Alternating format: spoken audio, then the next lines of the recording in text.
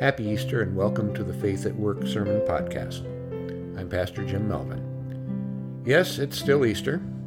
Easter Sunday only marks the beginning of the Easter season, which extends for 50 days beyond the celebration of the resurrection. I hope that you had a joyful Easter Sunday and that the message of hope we heard will nourish you into the future. Today's gospel is going to extend from the day when Jesus' disciples learned of his resurrection through a week later when he appears to them all, including Thomas. After Jesus' resurrection, life did not immediately return to normal, or even the new normal. They're still gathering together in hiding, and I suppose, puzzling out what comes next. Our story begins.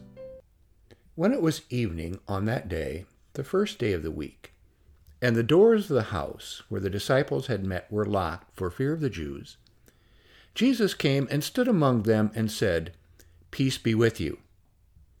After he said this, he showed them his hands and his side. Then the disciples rejoiced when they saw the Lord. Jesus said to them again, "Peace be with you. As the Father has sent me, so I send you." When he had said this, he breathed on them and said to them, "Receive the Holy Spirit. If you forgive the sins of any, they are forgiven them. If you retain the sins of any, they are retained." But Thomas, who was called the twin, one of the 12, was not with them when Jesus came. So the other disciples told him, "We have seen the Lord." But he said to them, "Unless I see the mark of the nails in his hands and put my fingers in the marks of the nails and my hand in his side, I will not believe." A week later, his disciples were again in the house, and Thomas was with them. Although the doors were shut, Jesus came and stood among them and said, "Peace be with you." Then he said to Thomas, "Put your finger here and see my hands.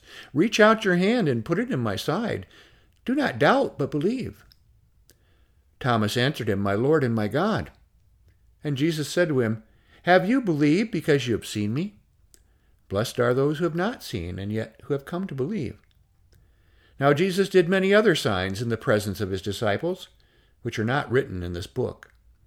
But these are written so that you may come to believe that Jesus is the Messiah, the Son of God, and that through believing you may have life in his name.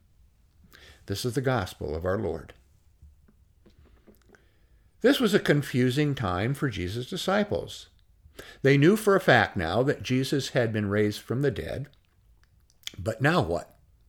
What would it mean for their lives going forward? They had anticipated that Jesus would immediately institute God's kingdom on earth and that they would probably be key players in his regime. That vision of the future was not to be. Today's gospel shows how Jesus accomplished three things with his appearances to them. He inspired them, he encouraged them, and he empowered them. First, Jesus inspired them. The gospel literally says that he breathed on them. In the Greek in which the Bible was written, the words for spirit, life, and breath are all the same. The word is pneuma, as in pneumatic or air-filled tires. Jesus breathed life into them, just as a paramedic performing CPR may breathe life into a patient who has stopped breathing. You could just as well say, though, that he bestowed them with the Holy Spirit. We all feel moments of inspiration that can take many forms. You may listen to a TED Talk on the computer or a sermon in church and feel really inspired. When we're inspired, we're filled with an indefinable power that helps us see the world in a new way. Inspiration often comes to us a complete and pleasant surprise. It's like a breath of fresh air, literally. Fresher air than our lungs could ever inspire. Now, I don't know much about art, but often when I see great works of art in a museum, I feel inspired. I felt that way the first time I saw Vincent van Gogh's painting Starry Night. Now, objectively, the painting consists of heavy swirls of yellow and white paint on an inky blue sky above a small dark village with one twisted black tree-like object in the foreground. Now, I don't know what the painting means, but I know what it makes me feel. If Van Gogh communicated anything to me through this work of art, it is a spiritual knowledge. It may make me feel the way he felt when he painted it. I don't know. But it inspires me every time I look at it. Great art does that.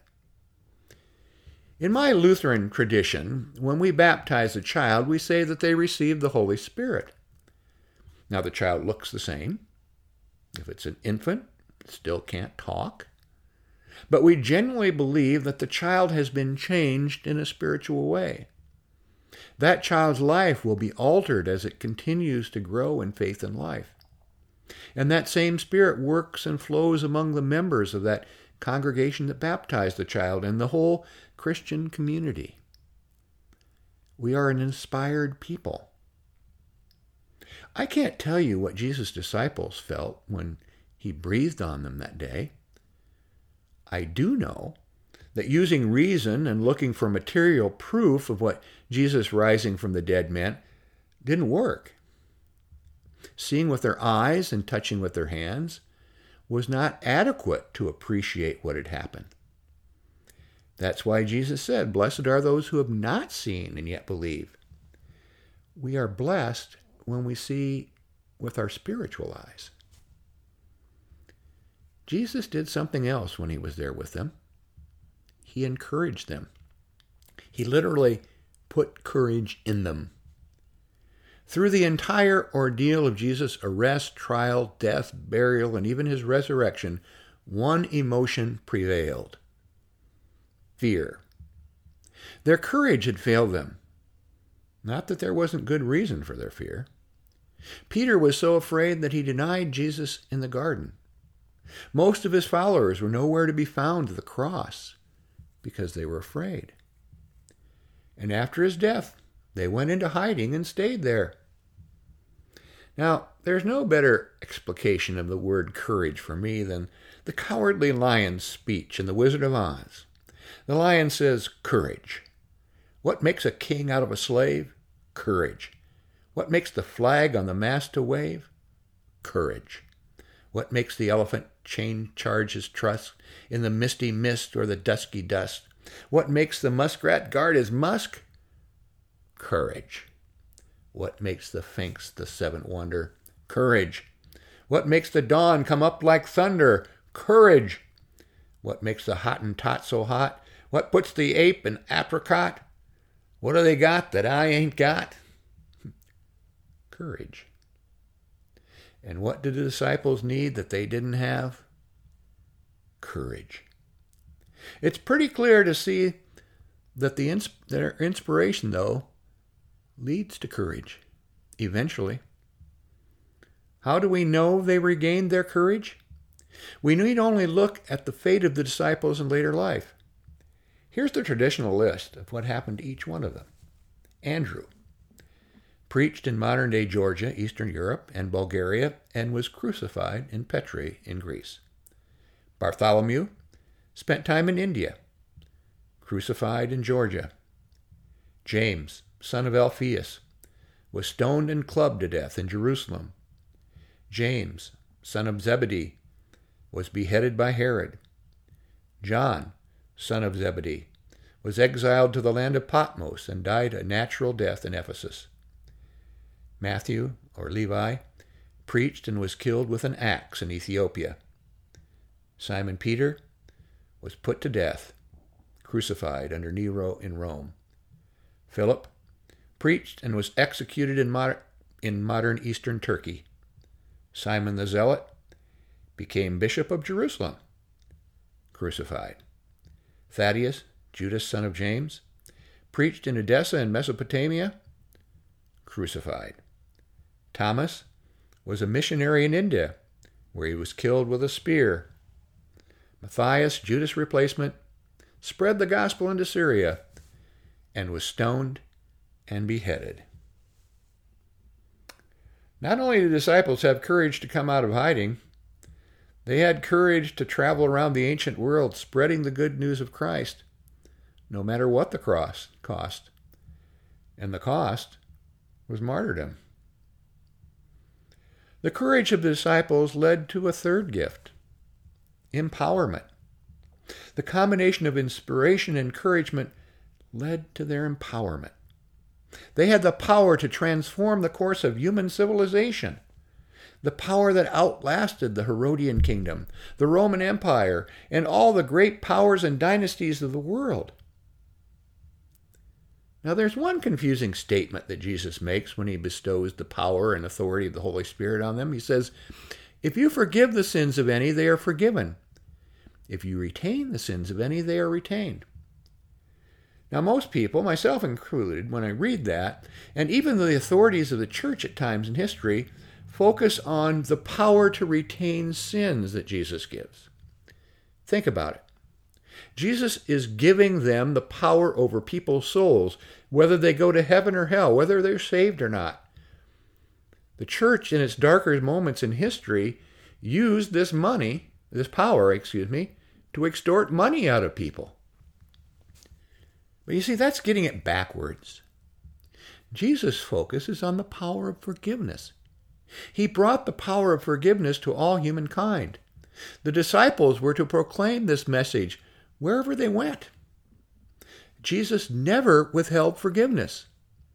It was given before the fact. They had the power to retain sins, to refuse to forgive. But to my understanding, that is a power to be avoided, not exploited. The world was in need of forgiveness, not condemnation. As John 3:16 says, "For God so loved the world that he gave his only Son, so that everyone who believes in him may not perish, but may have eternal life." Indeed, God did not send the Son into the world to condemn the world, but in order that the world might be saved through him. Inspiration, encouragement, empowerment. That is the threefold promise of Easter that's given to us today. Now, I hope that you were inspired by the experience of Easter. I can remember many Easter mornings walking out of the church filled with a sense of renewal and hope, and I don't really know where it came from. It's always been one of the most inspiring moments in the church year for me, or in life, as that matter. It's not that I always learned something new or came up with any new insights that I didn't have the year before. I can only describe it as feeling as though I've been filled up with the Holy Spirit. And I know from talking to many other people that I'm not alone in that. Inspiration often is the result of us being gathered together in community. The Spirit flows among us as well as within us. Unfortunately, for most of us this year, we weren't able to gather in physical community, but the Holy Spirit, I truly believe, can and did flow through social media. But let's all hope that next year we will be able to gather and share the Spirit in person. Now, we all need some encouragement right now. We've lived in fear for far too long. Like the disciples, we've been locked away for fear of an enemy. Our fear isn't of a brutal government, but of an invisible virus. But we have just heard that Jesus Christ demonstrated the power of God over death. I feel encouraged by the fact that death does not have ultimate dominion in our lives. We can have courage to meet the days ahead in confidence, no matter what. And that courage gives us power.